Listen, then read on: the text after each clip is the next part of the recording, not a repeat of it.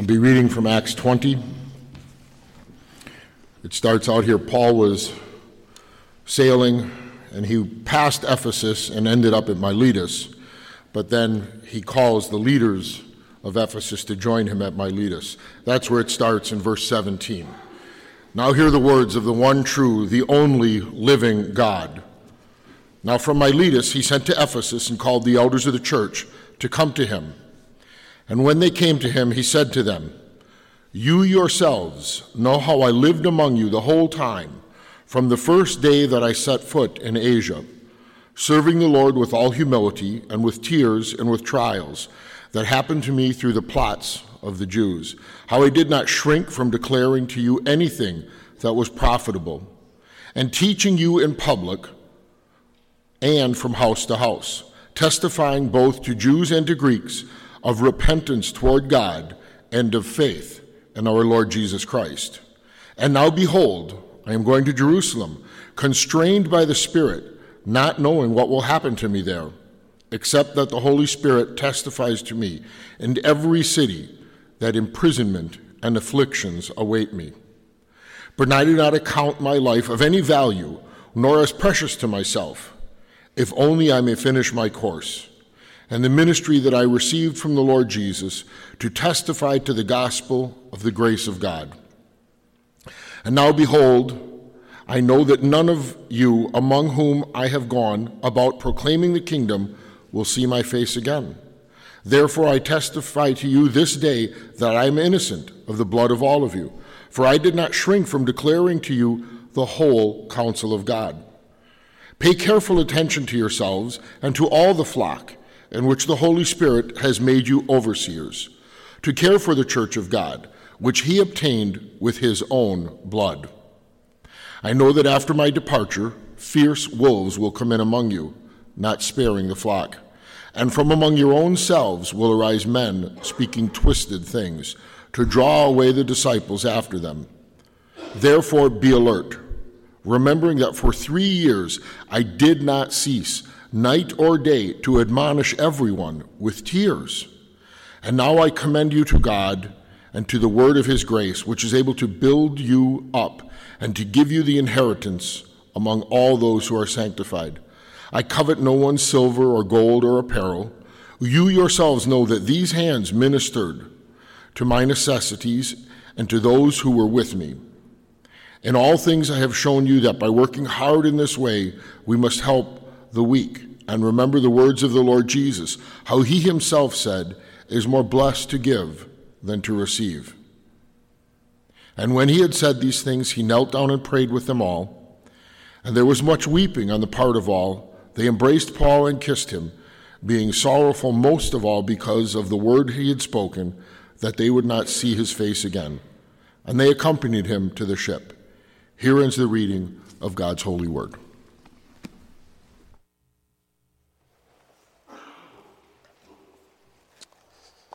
Now, thank you, Tim. I invite you to keep your Bibles open to Acts chapter 20.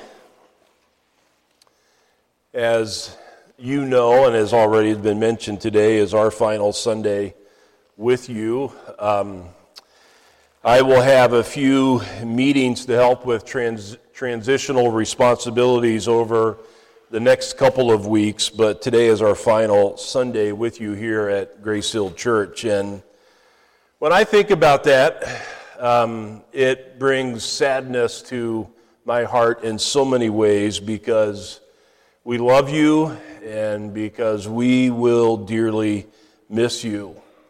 So there is sadness, but I also want you to know that there is peace and even joy in our hearts, because we know that God's plans are good, and we are looking to Jesus. We are trusting him for our own lives and for your lives as a church. But knowing that this is our last Sunday, as Shelley mentioned earlier, it's caused us to reminisce about the past 22 years and 5 months. There are so many things that come to our minds as we think about these past years together. We remember the day that we moved in. We arrived later than what we were anticipating. And as we pulled in with the U-Haul, there were lots of people that poured out of the basement of the old church building ready to help us unload the truck. And I remember it was a very hot August the 1st day, hotter than normal, and the inside of that truck was hot. I remember preaching my first sermon 4 days later in the midst of all of the unpacking, and Sunday kept coming, and I preached my first sermon that very 4 days after we moved in. We remember our first counseling appointment. It was the very first week. A lady called the church, actually by accident. She thought she was calling another church, and we picked up the phone and we set up a counseling appointment, and there was a lot that took place in all of our lives after that. We have enjoyed countless hours of being in the Word together, in Bible studies, in sermons. We've worshiped our redeeming God together. We've shared life together, the life that we have in Christ together. We've laughed together, we've cried together, and we've trusted God in the hard times and in the good times. But maybe one of the things that I am most thankful for is the centrality of the gospel in your lives. I think we as a church have grown together in our understanding of how our lives are built upon the foundation of the gospel. This has enabled us to be real with one another and not put a plastic face on and come to church and pretend that everything is okay when it's not. The gospel tells us that we are weak, but Jesus is our strength. We have been, because of the gospel, have been taught to be, we can be honest about our sin, we can confess our sin, we can ask for forgiveness, we can grant forgiveness, we can change and grow. We've taken sin seriously, but we've also found a great deal of comfort and joy and freedom in the gospel. Our lives are being transformed together, reflecting more and more the character and likeness of Christ. It has been a great privilege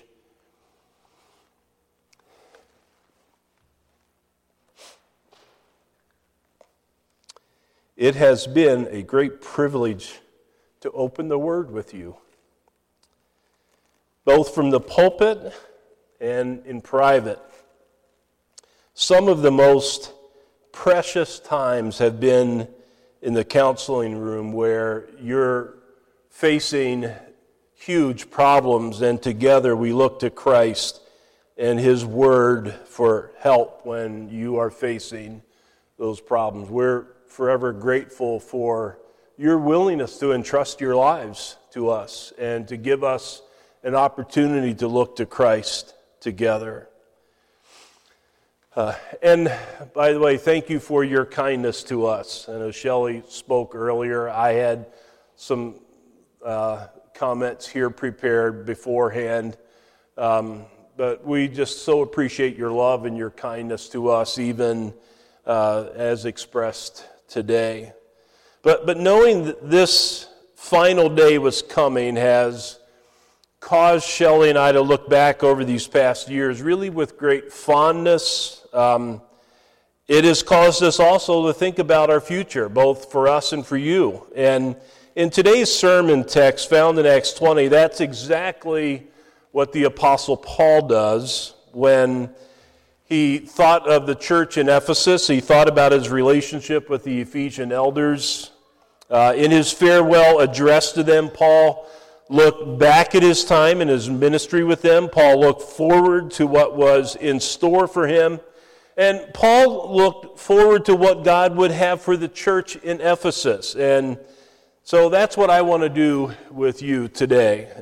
It's, I think, helpful for us to recognize that Paul's ministry with the church in Ephesus was only for a season, and it was, in fact, in step with God's timing. It was on Paul's second missionary journey that he wanted to preach in Asia, which would have included time in Ephesus, but the Holy Spirit would not permit him to do it at that time. Instead, he was called to go on to Macedonia. Later, however, Paul was given an extended time of ministry throughout Asia, including a total of 3 years in Ephesus, which was the longest time that he spent in any of the churches that he planted. But that time also came to an end as Paul was constrained or bound by the Holy Spirit to go to Jerusalem. And in all of this, it was the Holy Spirit leading Paul in coming and in leaving the church there in Ephesus. It was at the end of Paul's third missionary journey. He was anxious to leave Macedonia and to go to Greece to make his way back to Jerusalem in time for Pentecost. And so he sailed past Ephesus and he landed in Miletus, which was about 30 miles to the south of Ephesus. And verse 17 of Acts 20 says, "Now from Miletus he sent to Ephesus and called the elders of the church to come to him." So Paul wanted to spend time with the elders that he dearly loved, but he didn't have time to visit the city, and so he asked them to come to him, which they did. And so today's sermon is addressed first and foremost to the elders of Grace Hill Church, but it's not just for them, it's for the entire church. What is good for the elders is good for each of you as well. And as we pick up with verse 18, we begin by looking back with Paul. Paul looks back at his time in Ephesus, and as he does that, he says this to the Ephesian elders, "You know how I lived among you." Verse 18, "And when they came to him, he said to them, 'You yourselves know how I lived among you the whole time from the first day that I set foot in Asia, serving the Lord with all humility and with tears and with trials that happened to me through the plots of the Jews.'" So the first thing that we see here is that Paul's life is so focused and his desire was to serve the Lord. Jesus was the driving and defining force in Paul's life and ministry. He loved people. But whatever he did for people, he ultimately did for the sake of Christ. As he says in 2 Corinthians 4:5, "For what we proclaim is not ourselves, but Jesus Christ as Lord, with ourselves as your servants for Jesus' sake." And he did that with all humility. Paul saw the greatness of the Lord. Paul was always impressed with the Lord, not himself. Paul constantly wanted to draw attention to the Lord, not himself. Paul understood that anything good in him was from God and for his glory. Paul was a servant who wanted to put the spotlight on Jesus, and so that led Paul to be willing to even endure suffering, and he certainly endured plenty of suffering. And in this text, he talked about serving the Lord with all humility and with tears and with trials.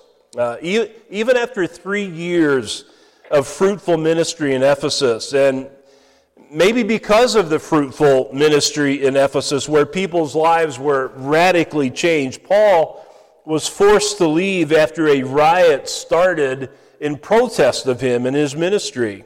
So life and ministry were not always easy. In fact, it was normally filled with opposition and trials, especially from those who were most religious, the Jews. Paul counted it a privilege to endure the suffering for the sake of Christ and his church. Now, how Paul lived his life was important, but it wasn't just that. In verse 20 and 21, Paul says, "You know how I taught among you.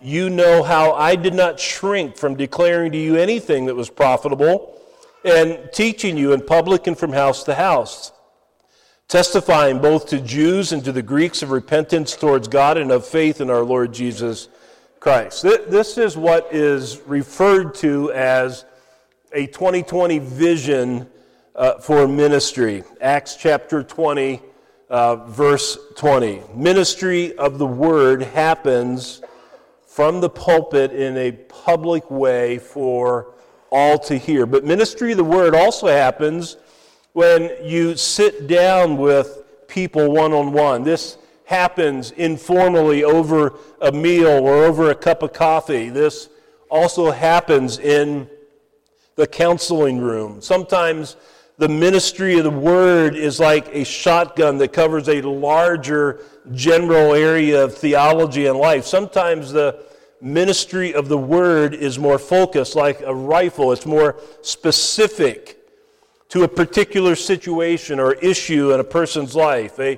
Certainly a steady diet of the word from the pulpit brings good nourishment for the soul that equips you for life, but sometimes we face such difficult and specific problems that we need the help of others to understand and apply the word to our lives in a particular way. So a ministry of the word is needed both publicly and privately.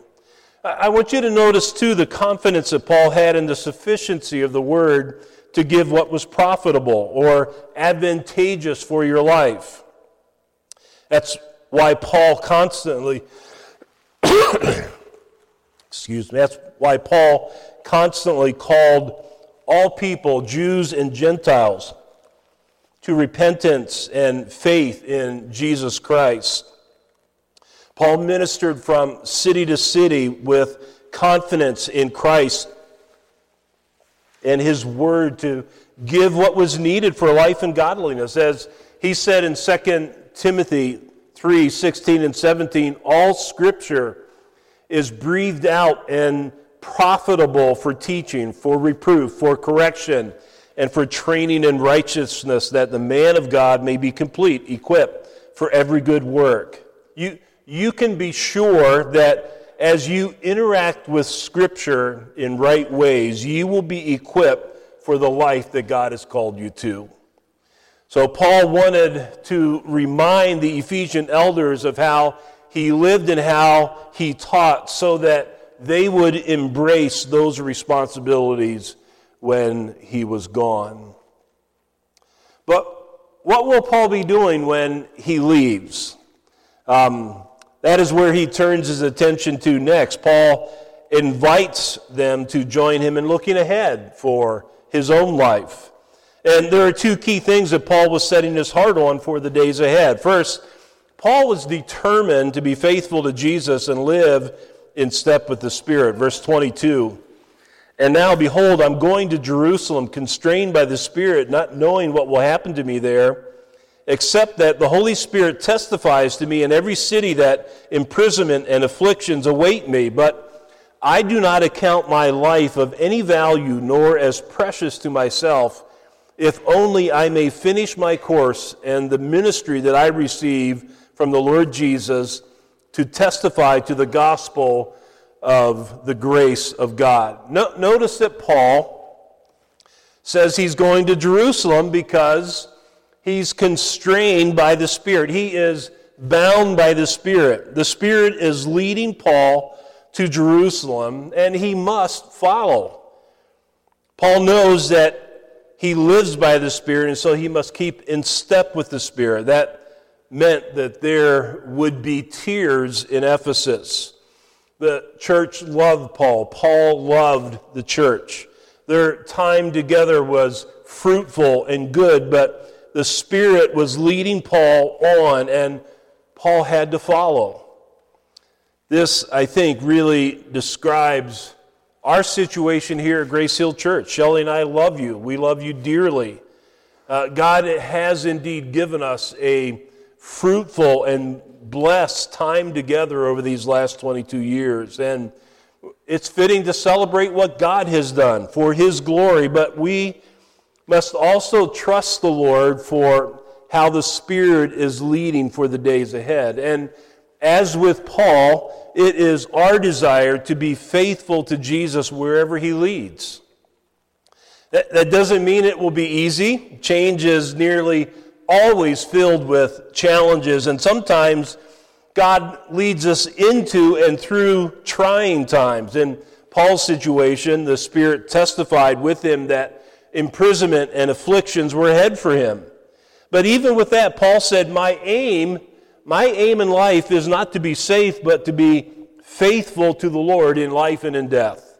And to be faithful, Paul must make known the gospel of the grace of God wherever he goes. And that is our desire as well, and our commitment as well as we go on from here.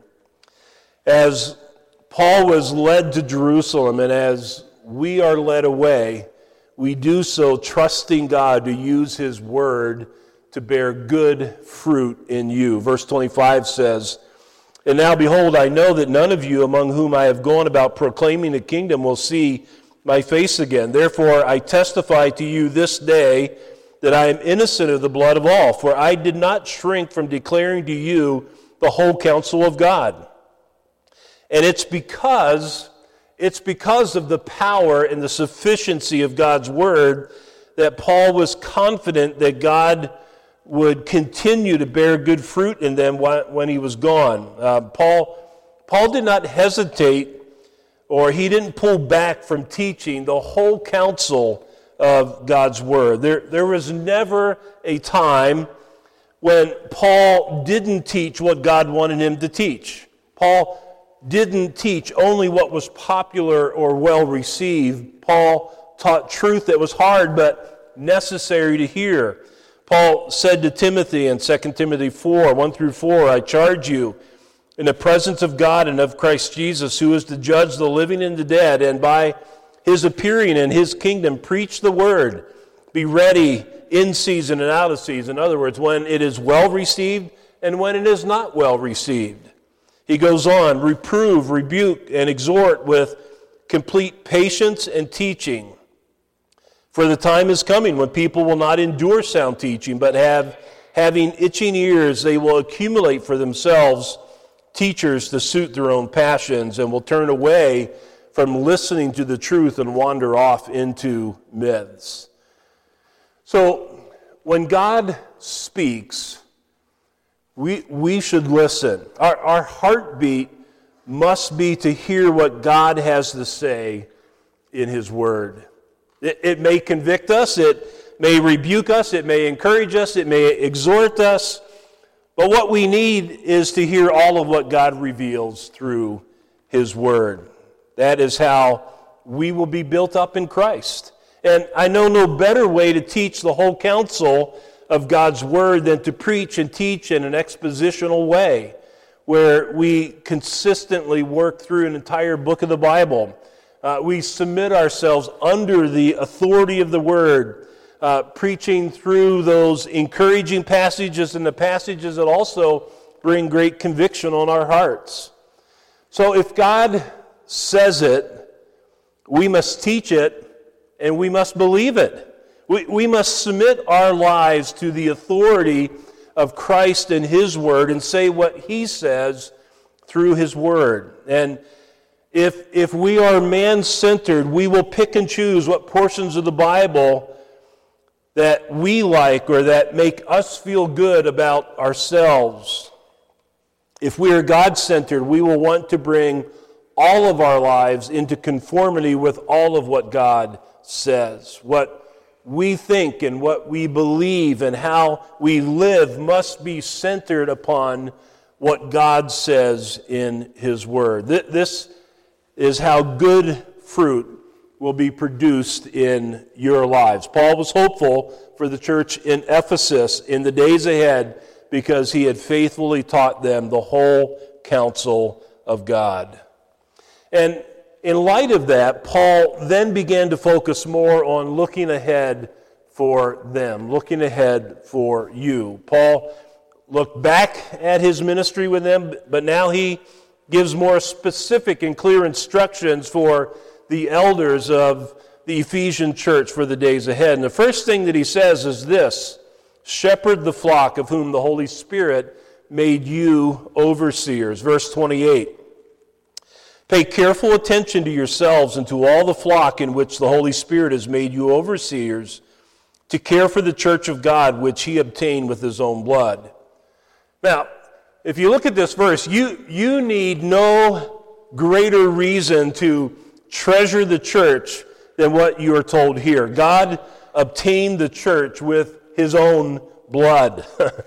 Jesus made the church his very own through the shedding of his own blood. The church has been made to be God's very own through the blood of Jesus.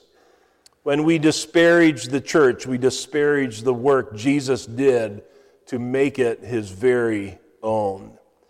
And because of that, it's fitting that God also provides overseers to care for or to shepherd the church.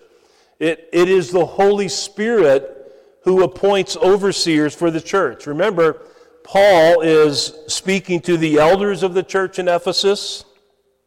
Here, these elders are referred to as overseers. And as overseers, they care for the church. The word for care is the word that we get shepherd or pastor. There are no self-appointed elders or overseers or shepherds. It's the Holy Spirit who makes them overseers. And how do you know if they are appointed by the Holy Spirit? Well, they will meet the qualifications of an elder as defined in passages like 1 Timothy 3, and they will be recognized and appointed by the church. Now, the first thing an overseer must do is pay careful attention to his own life. And an elder must be learning from and following Jesus. He must be in the habit of repenting and changing and growing as a follower of Jesus. He must be growing in the grace and knowledge of the Lord Jesus. He must know the Word and put the Word into practice in his own life. He lives by the Spirit. He must keep in step with the Spirit. And so love, joy, peace, patience, kindness, goodness, gentleness, faithfulness, and self-control must be growing in an elder's life. An overseer must be aware of what's happening in his own heart and life. There must be a willingness to humbly look into the mirror of God's Word with a desire to conform to the image of Christ more and more. An overseer must be a lover of God and a lover of people. And secondly, an overseer must pay attention to the flock entrusted to his care. And if he isn't doing it in his own life personally, how can he be doing it in the lives of others? So pay careful attention to yourselves and to all of the flock. The Holy Spirit has placed on you the responsibility to care for the souls of those entrusted to your care. The very ones that were brought into a relationship with God through the shed blood of Jesus. And so you must know the sheep. You must spend time with the sheep. And you must care for the sheep. Shepherd the flock. Also protect the flock of whom the Holy Spirit made you overseers. Verse 29. I know that after my departure, fierce wolves will come in among you, not sparing the flock. And from among your own selves will arise men speaking twisted things to draw away the disciples after them. Therefore be alert, remembering that for 3 years I did not cease night or day to admonish everyone with tears. This is a very sobering warning. Paul knows that he must go to Jerusalem. He's constrained by the Spirit to do so.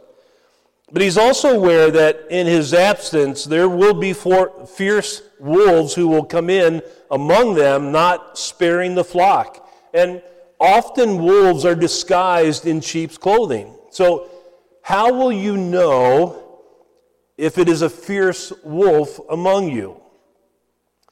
Well, I think he will care more about himself than he will the sheep.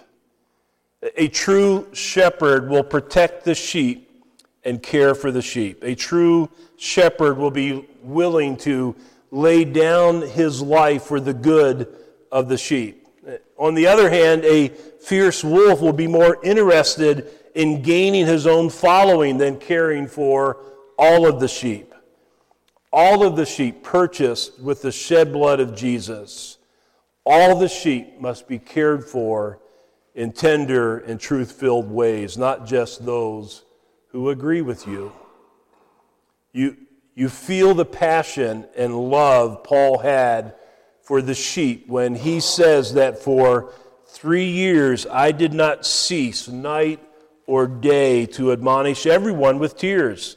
He's pleading with the overseers and elders and pastors to protect the flock.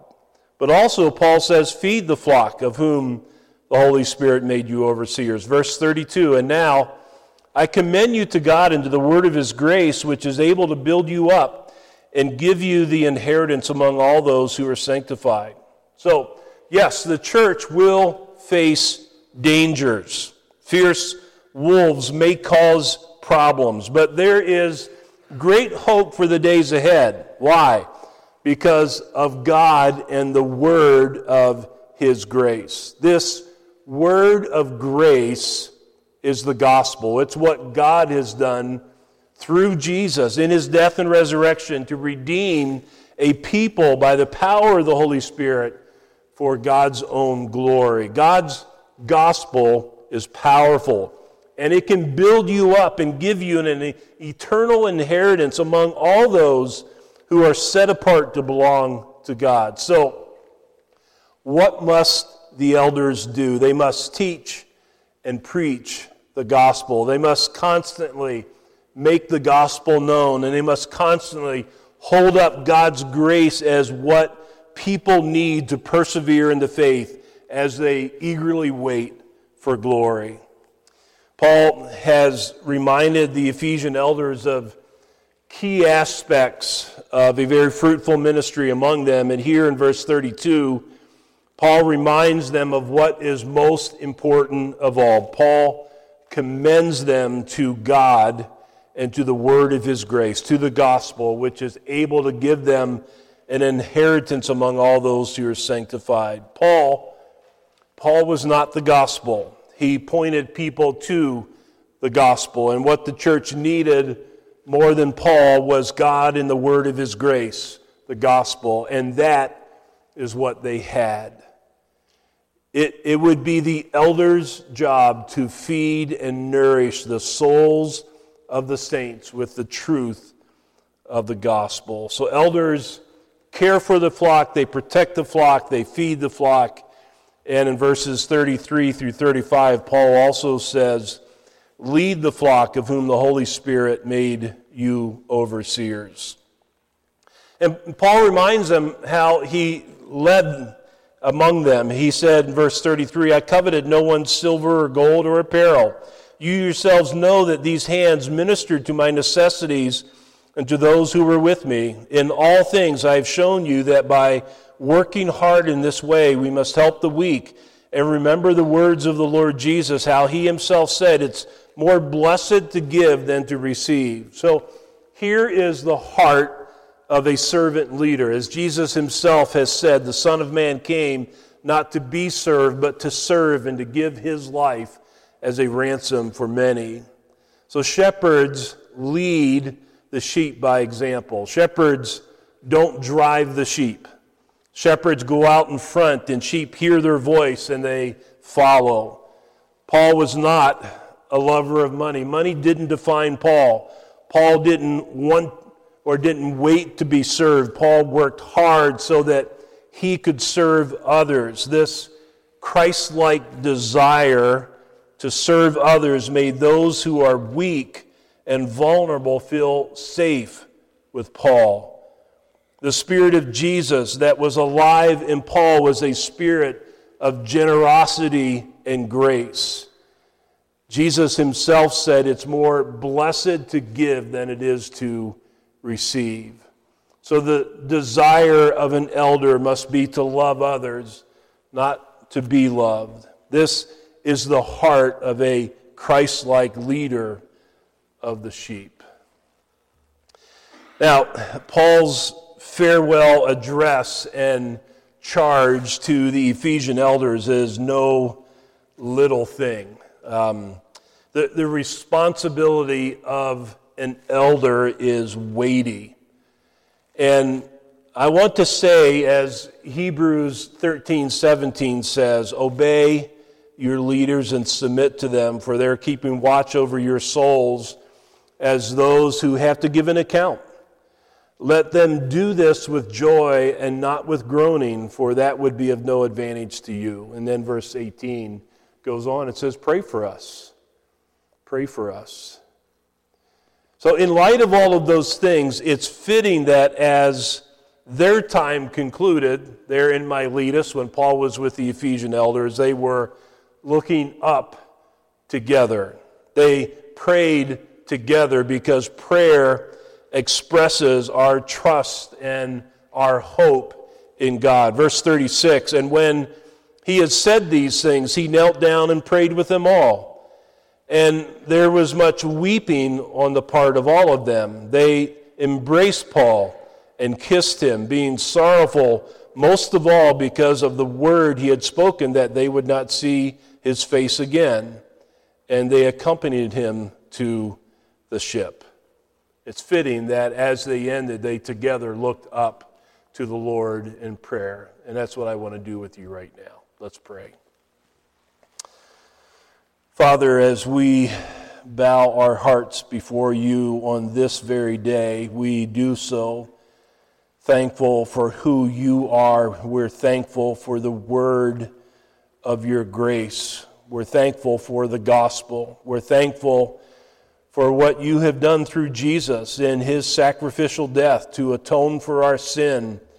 We're thankful that he was buried but was raised again, conquering sin and death, promising eternal life to all who believe. Father, it is with grateful hearts that we're here together today as people who have been enabled by your Spirit to live by faith in the promise of the gospel. And we praise your holy name for that work that you have done, that work of grace, that expression of love, your great mercy that was poured out into us. We thank you for that. And Father, I am also today particularly thankful for the elders of this church. I'm thankful for Tony and for Andrew and Tim. I'm thankful for Lucas, who has been in the process of serving with them. I'm thankful for our deacons as well. I'm thankful for Jason and Cody and Nick.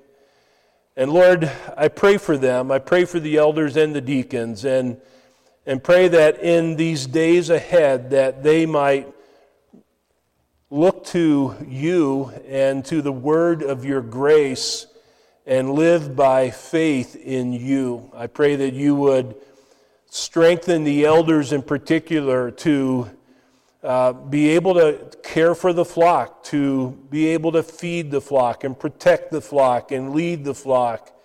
And I pray, Father, that you would just enable the body as a whole to see those elders that you have appointed, those deacons that you have appointed. And I pray, Father, that as the elders care for them and lead them and feed them and protect them, that you would just enable each member of the body to put their confidence in you for the work that you are doing and will do through the elders. And we pray, Father, that together, that they would look to Jesus and follow Jesus. They would learn for him and follow him. They would live for your glory and grow as lovers of you and lovers of people. And so, Lord, I just ask your rich blessing upon the elders in particular of Grace Hill Church.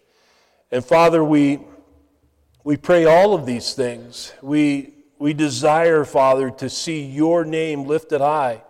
We just desire to see this body built up and grow and mature. We desire to see in this body much fruit produced. And may all of these things be for the praise of your glorious name. Father, you and you alone are the true and faithful one. And you alone deserve all honor, glory, and praise.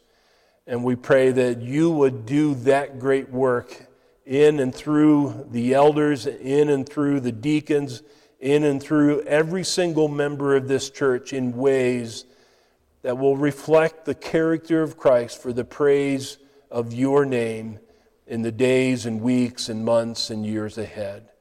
Father, we just ask your blessing upon them now in Jesus' name. Amen.